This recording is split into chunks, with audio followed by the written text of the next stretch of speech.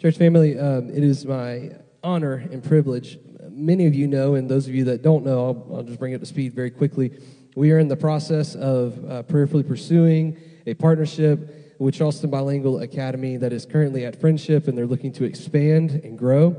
And so with that, one of the things that we want to do is we want to have Dr. Nate Johnson before you so that you get to know him more and hear from him and build that relationship further more and more between our church and the school. Dr. Nate Johnson is what's your official title with the headmaster? Headmaster, that's what I thought. All right. Man of all traits at Charleston Bilingual, but I'll let him share a little bit about his story, but he's also one of the elders at Friendship Baptist, our dear sister church here in the area, and so we are very excited to have him with us today. So if you would you please give him a warm welcome?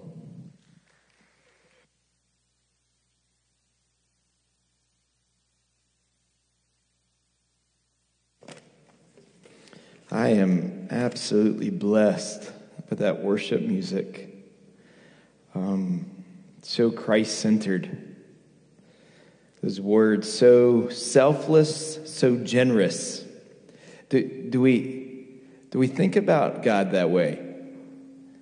Right? When we're in the middle of our trials, do we see him as selfless and generous or as miserly and frugal? Right? Would you guys mind turning me down just a little bit, because I already get loud myself. That could be dangerous. You guys have been studying Acts, and you're up to chapter 7, and I'd like to tie in what's on my heart, and really what I'd love to share almost every time a parent comes to our school to visit the school, they're going to get the gospel. And it's going to be a very triune God-centric gospel. And I want to share that with you guys today, that we could worship who he is together. And I want to share it within the context of where you've been in Acts. I'd like to start by reading from Philippians 3, and I'm going to use that to pray again. So feel free, if you want to just close your eyes and use this scripture to usher us into the presence. This is Apostle Paul. Whatever things were gained to me, so those things I've counted as loss for the sake of Christ.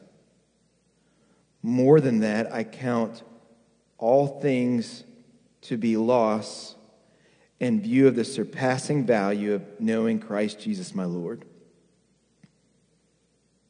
for whom I've suffered the loss of all things and count them but rubbish, trash,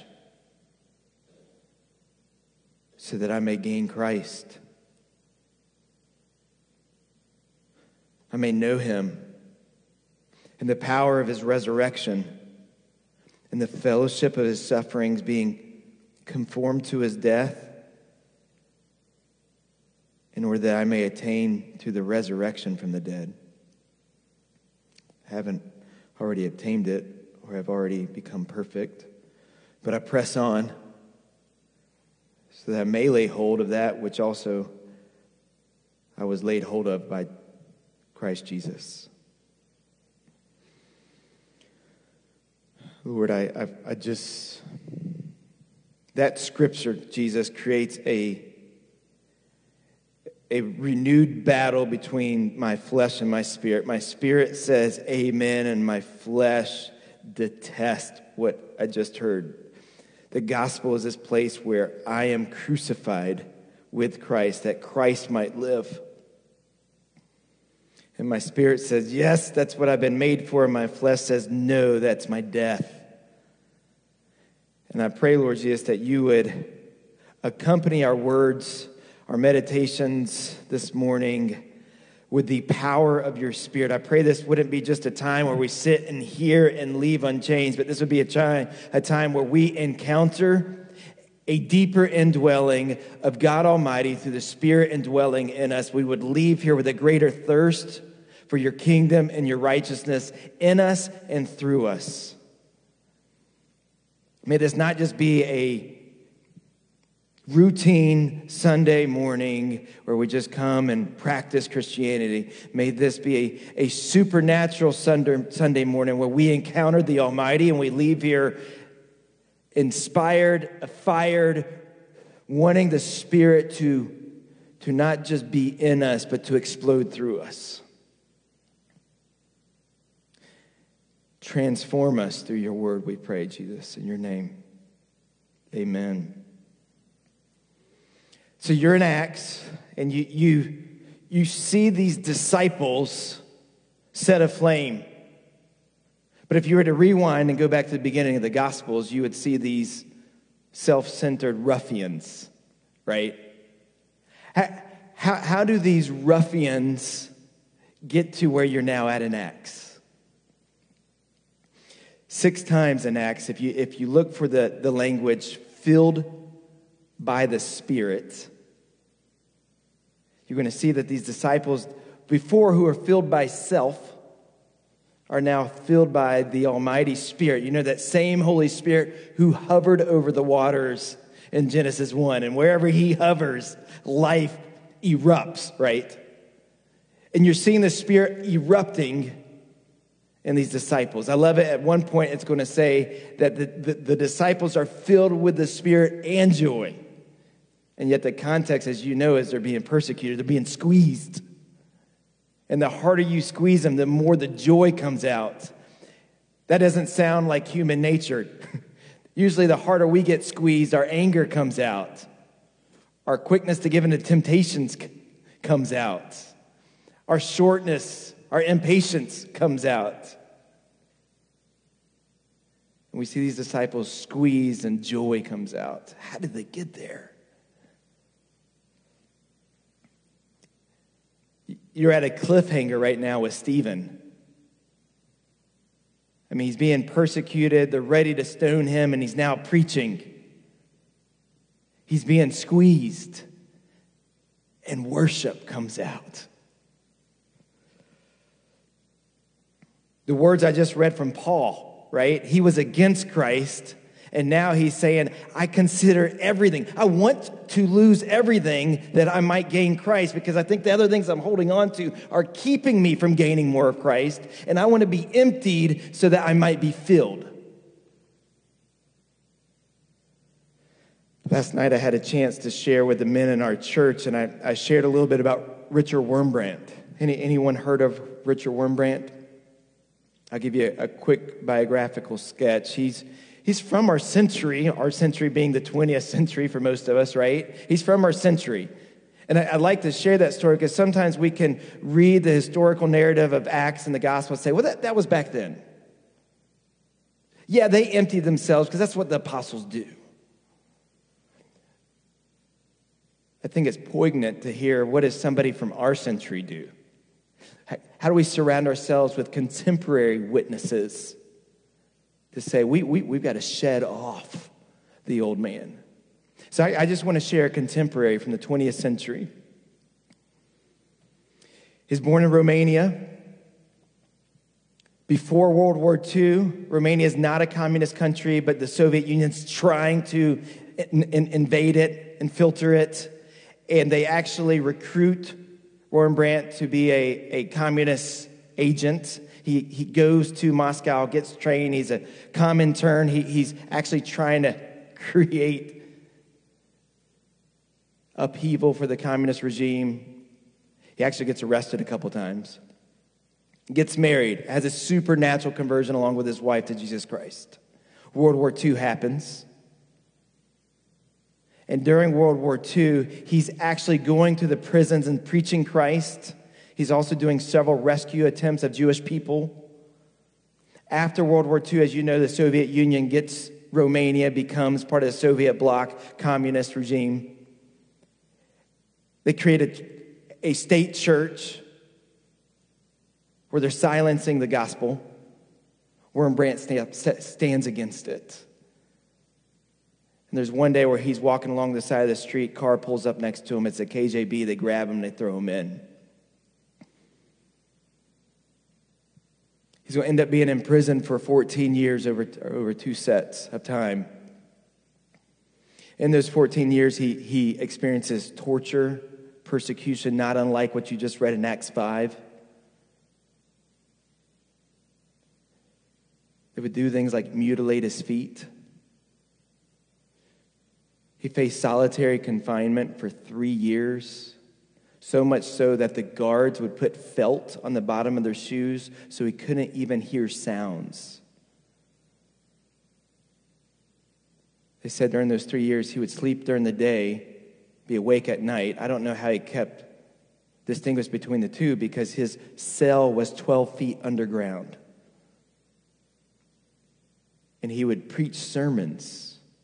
He memorized over 350 sermons that he would preach to himself. And then he would tap them out in Morse code on the cell walls, hoping maybe somebody else would hear them. Later on, when he got out, he moved to the United States and began advocacy for the persecuted church. Acts 5 is still happening nowadays. Started an organization called the Voice of the Martyrs that has my heart. Somebody asked him, he says, "What scriptures got you through solitary confinement?" And he answers, "No scripture got me through solitary confinement. The God of the scriptures got me through solitary confinement." And there's such a crucial distinction in what he just said.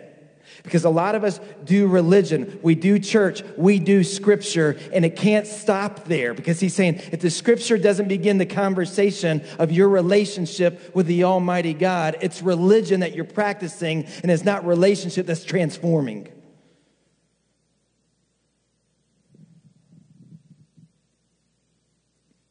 They said when he would later preach, he would take his shoes off because shoes hurt his feet too badly to wear them while he preached.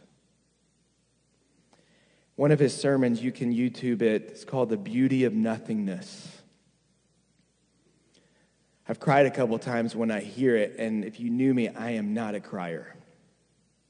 But I'm imagining this contemporary from the 20th century with mangled feet. And he talks about how he became nothing.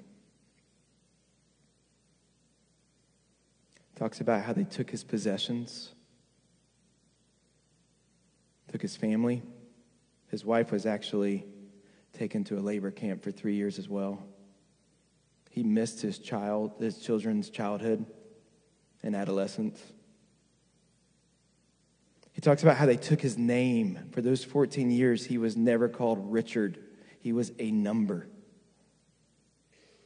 They took daylight from him. They took nightlight from him. He says, I became nothing. Then he goes on to talk about the beauty and the power of nothingness. He gives this analogy. He says, if God suspended planet Earth on the strongest steel cable, that steel cable would still break. And he goes on to say, he had to suspend the earth on something stronger. So he suspended it on nothing. Our earth right now is suspended on nothing. Because when there's nothing, that's the freedom for him then to be the everything.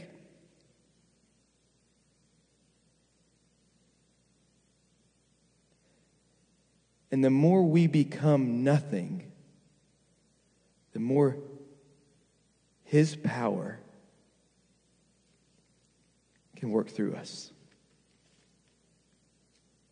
That's the secret Paul is realizing in Philippians 3.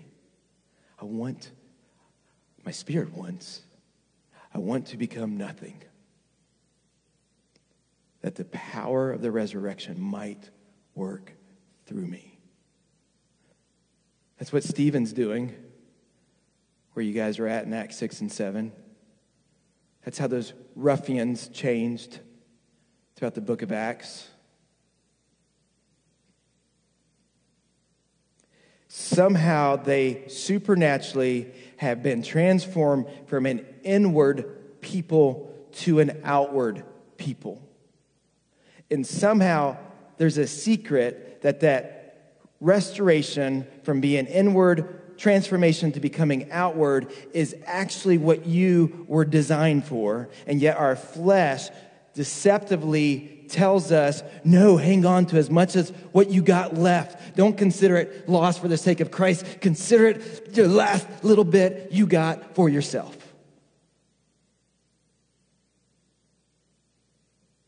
And there's our battle this morning, right? The flesh and spirit in each of us is battling. And how do we surround ourselves with these witnesses and say, how can I let go of that flesh that I'm trying to cling on to? And how can I be freed for the Spirit to outwardly move through me? So every time a family tours the school, I want to talk them through the 4 frames of the gospel, the 4 themes of the gospel. And our school's a very unique niche in that we get lots and lots and lots of families apply for the school who are unchurched. We had a really sweet moment this past week where we had parents together, and our principal asked, like, why are you here? And one mother said, I didn't grow up with any religion. She doesn't even have the vocabulary yet to explain what's going on. And she says, I want so badly for my child to get what I can't give him. And yet, if you were to rewind 3 years ago, she didn't come for that. She came for this Spanish immersion piece that sounded right. It sounded like best practices academically. And now she's being surprised by this transforming gospel, and she's still looking for the words to describe it.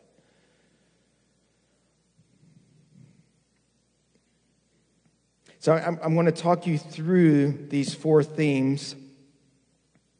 And you might know them, you might already be articulating them, but what I'm really asking for this morning, I would ask the same thing at Friendship Baptist Church. Don't be passive. I'm not looking for you to, I agree with that. I'm looking for you to say, would I say it like that? This afternoon, when I interact with somebody, would I say it like that? I would encourage you to write some of this down. Because if you passively hear and agree with it, probably 4 days from now, you don't remember it. And then it's not transformingly working through you. I would strongly encourage you to be a people who actively write when your pastors are preaching up here.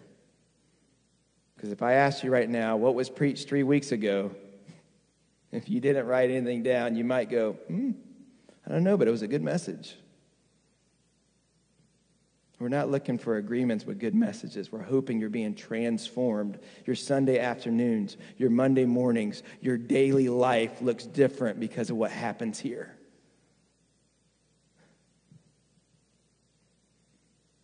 The 4 themes. So I would talk to a parent. We get all these parents. We do these tours, many of them unchurched. I'm talking them through the school, and I get to the point where I say, I want to talk about why we're a Christ-centered school. And I'll explain to them, the best way I can do this, I want to tell you what we believe is the main theme of the gospel. And I talk them through these 4 frames. So we first believe that God has always existed.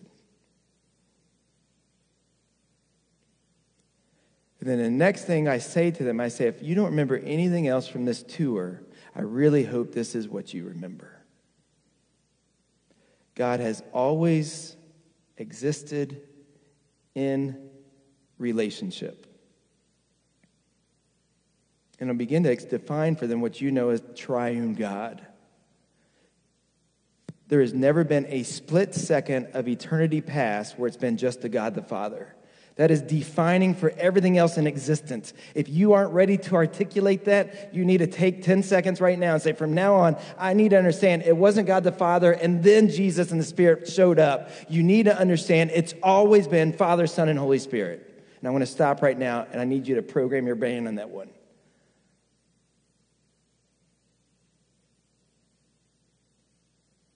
Because there's quite a few religions that sound a whole lot like Christianity, but they differ with us in this piece. Because if you believe God is a God of love, God is love, right? First John tells us that. If you believe God is love, the essence of love is towards another.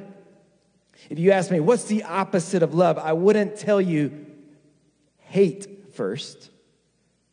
I would say the opposite of love is selfishness. Love is this outward, so the opposite would be inward.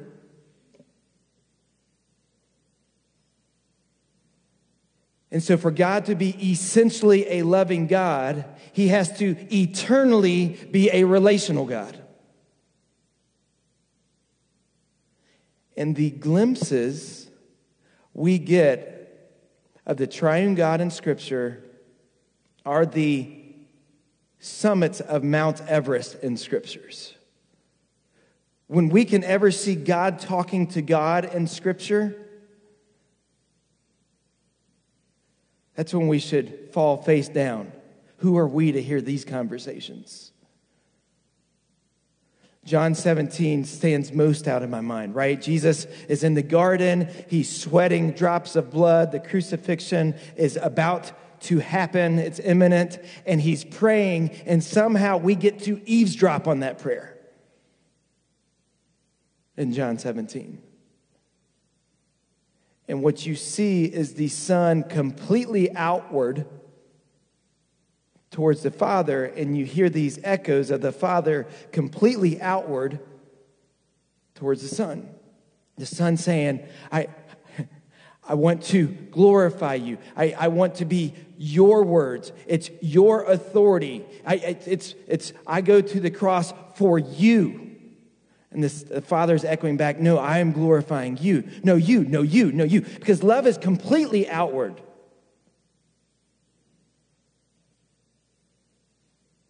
So when Jesus turns to us then and completely outwardly lays himself down for us, we shouldn't be surprised because that's who he is yesterday, today, and tomorrow.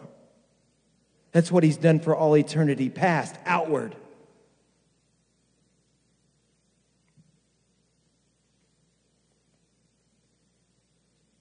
So if you can imagine, that's who this triune God is defined by, the relationship of three persons, one God. We mysteriously don't quite understand that. He is one. So unified, so outward, so deferring to the other, so loving, a love that's not defined by our culture, that's transactional. I love you because you gave me. A love that's defined by completely you.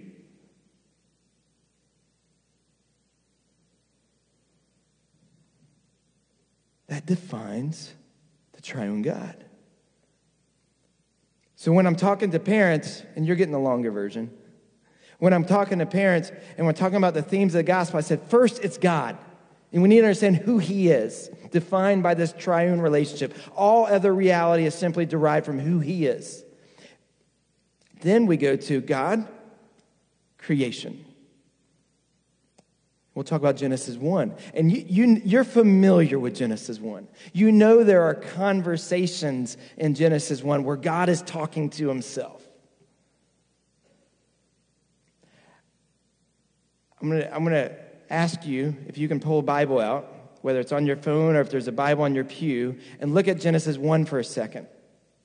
And I want to give you about a minute to look, how many times do you see either God or God referred to as a pronoun in Genesis 1? God, he, we, us. Just take a minute and quickly try to count how many times you see the language of God being spoken of in Genesis 1. Go.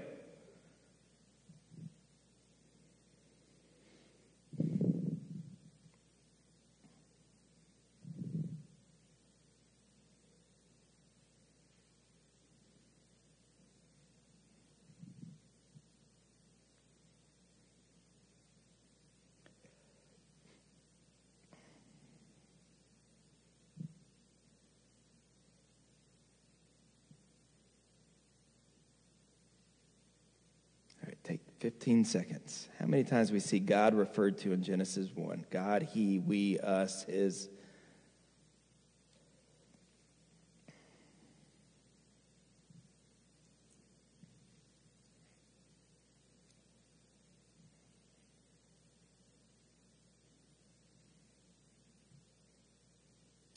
I count 14. Anybody else count 14?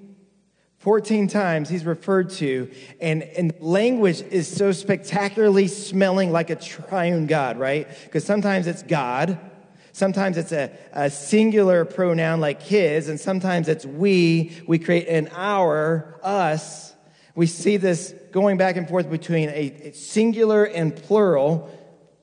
And even the language for God is Elohim, and you've studied that in this church before, this idea of it's a plural version of Eloi, but yet he's not more than one God, he's one God. So you see this brewing of the triune God in creation. This graphic behind you, I want the best image I can see of it is a waterfall. And why I would do a waterfall is because the nature of a waterfall is to overflow water. It's got too much water, it's got to overflow. So when I'm on the tour and I say, first, this is who God is, and he's erupting in love between the relationship of the Father, Son, and Holy Spirit, it's the nature then of an erupting, loving God to overflow. You can't stop it.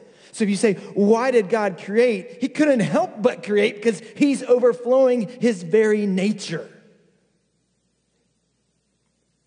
A waterfall can't help but to overflow water. And there's not a molecule in the universe that wasn't intentionally created by the overflow of the triune God's character. Not even the molecules hundreds of thousands of light years away from us. There's nothing capriciously made in creation. Everything is specifically, intentionally, purposefully created as an overflow of him. All the way to every hair on your head.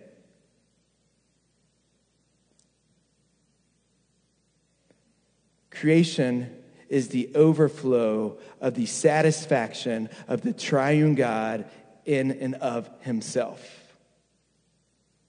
So of course he would create. Of course it would be outward because that's who he is. It gets bigger and better. He's outward. And then over all creation he says, ooh, I'm going to make this one creature unique. Because in this creature, I'm going to place in them a spirit that can be a receptacle of my spirit and be brought in, as we see in the John 17 prayer, into this oneness that we have. That she would be filled by this loving waterfall and overflow it like a second waterfall. And the second waterfall has to overflow it and go and subdue the earth and fill it with the glory of this triune God.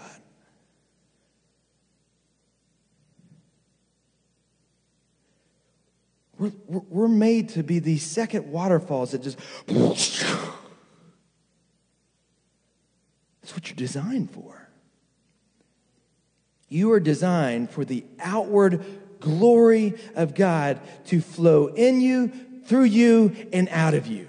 You are designed to be every bit as outward as the triune God is outward. That's what you're designed for. You want to flourish as a human being, let go of you and be an open outward conduit of the rushing eternal waters. Do you want to go against your design? Start building bricks.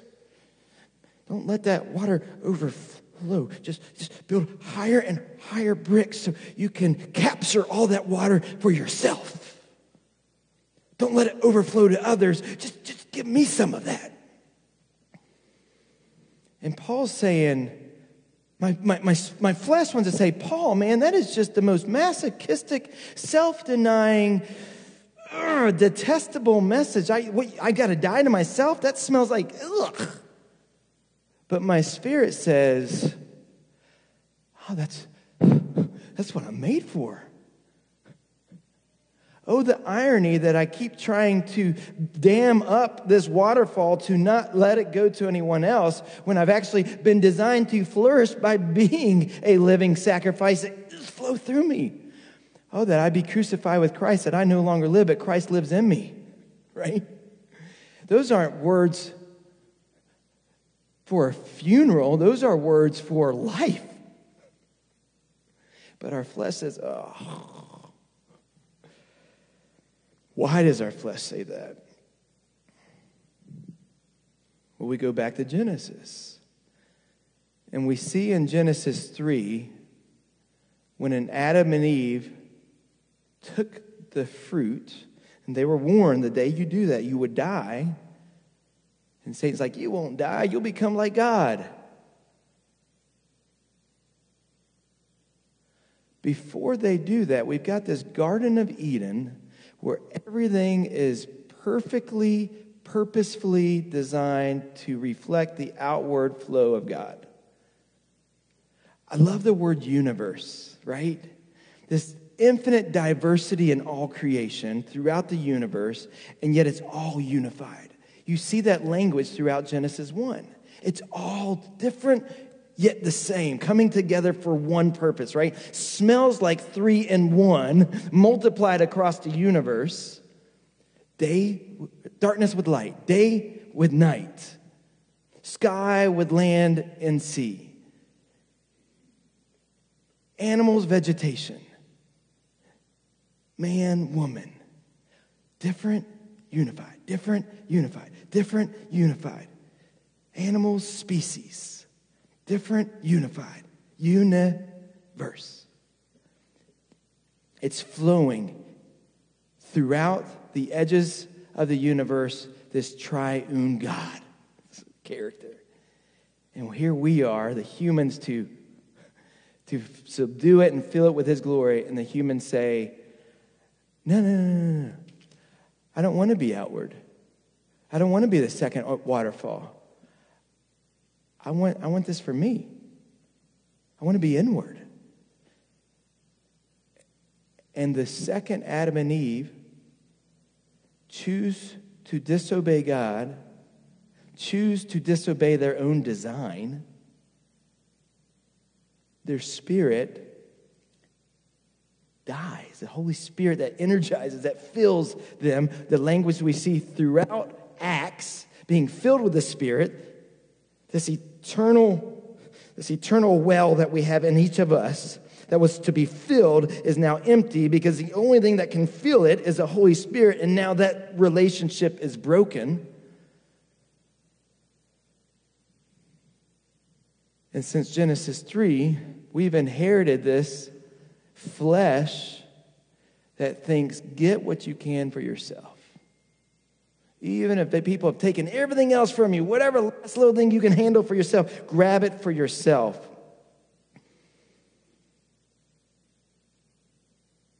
And it's just ironic.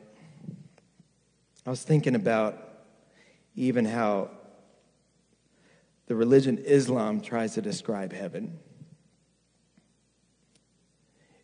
It's your flesh will be eternity filled, eternally filled through. They describe it as endless banquets and 70 virgins. It's this eat all you can, the best of foods, and have all the sex you can. And maybe your flesh says, that sounds like a good heaven. They're saying, go look at the billionaires' lives that are living that way right now. They're not filled. They're empty. The flesh lieth. Be deceived no longer. You weren't designed that way. You were designed for this outward flow, and every time we turn inward, we're going against our own design.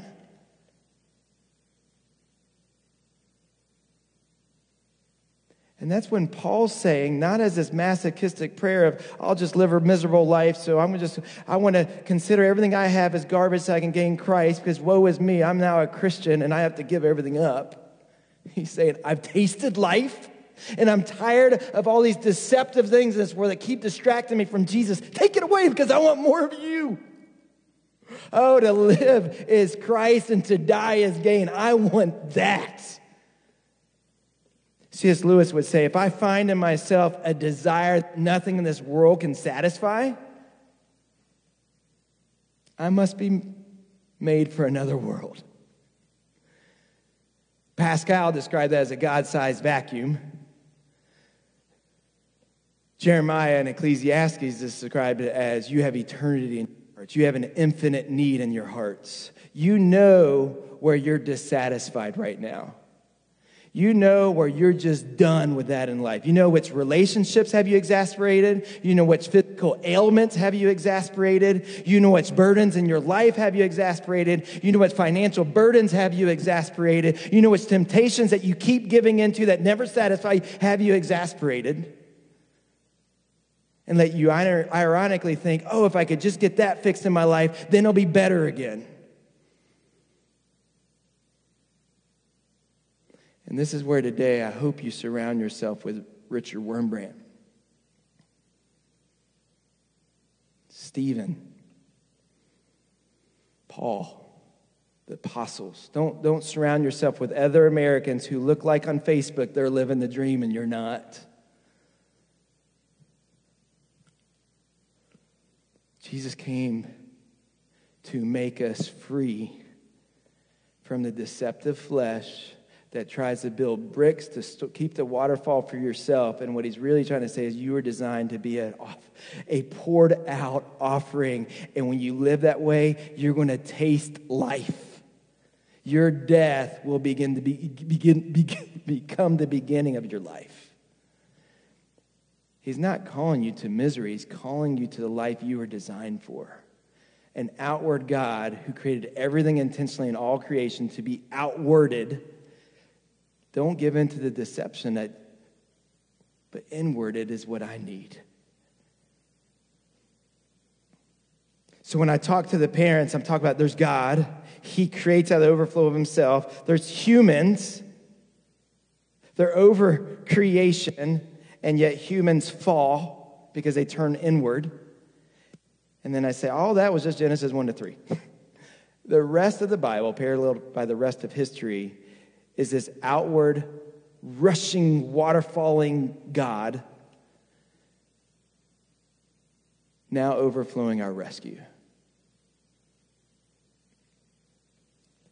And our rescue would be to rescue us from ourselves. Those trials in your life that are cutting you so deeply, those trials in your life that really create this dissatisfaction of where you are right now.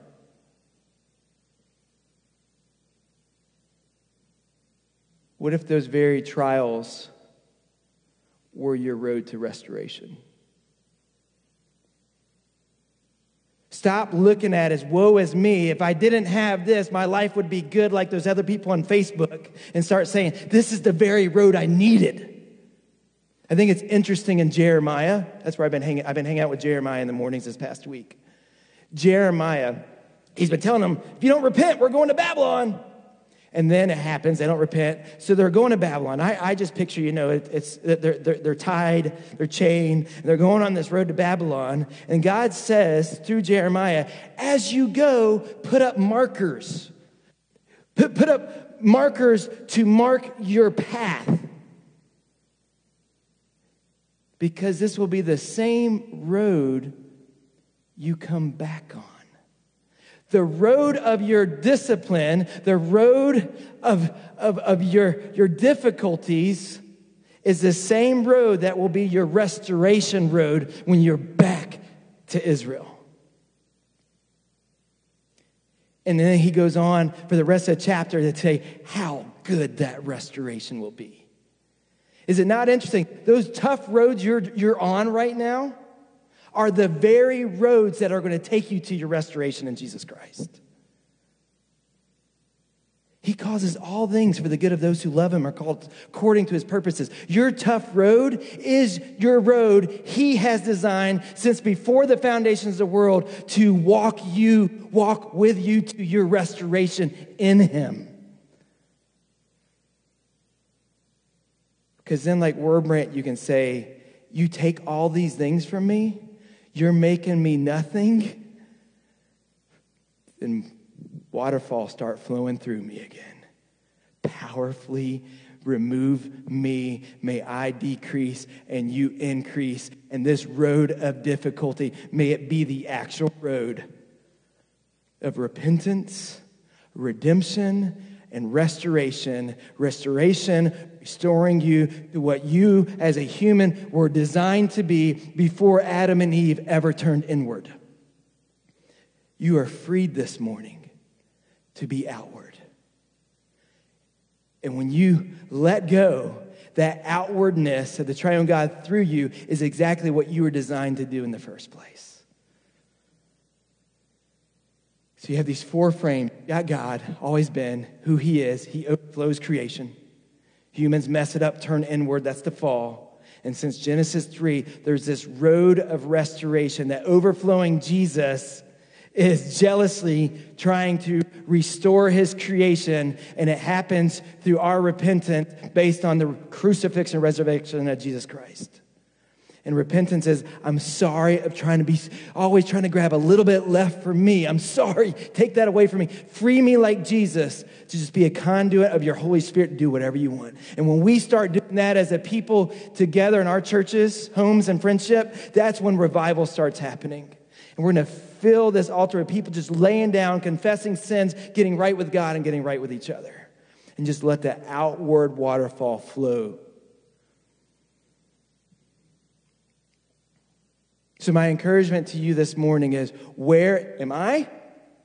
And where are you still putting little bricks to try to keep this waterfall? Because we got to keep a little bit left for ourselves. And where do we just need to confess it and let it go? And say, all right. I want to live in my design. I will die so that you can flow powerfully through me. Let's pray.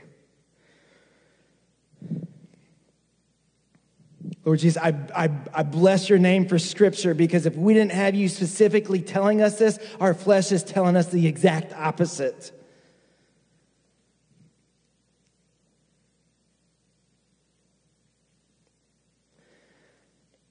Lord Jesus, I pray you would bring to light every piece of self-centeredness in us, and we would confess it to you and confess it to at least one other person. Bring it to light, break the strongholds of flesh and Satan in our lives, and unleash the tsunami of the overflowing waterfall triune God's glory in our lives and in our church. Unleash yourself, holy, almighty, selfless, generous God. Amen.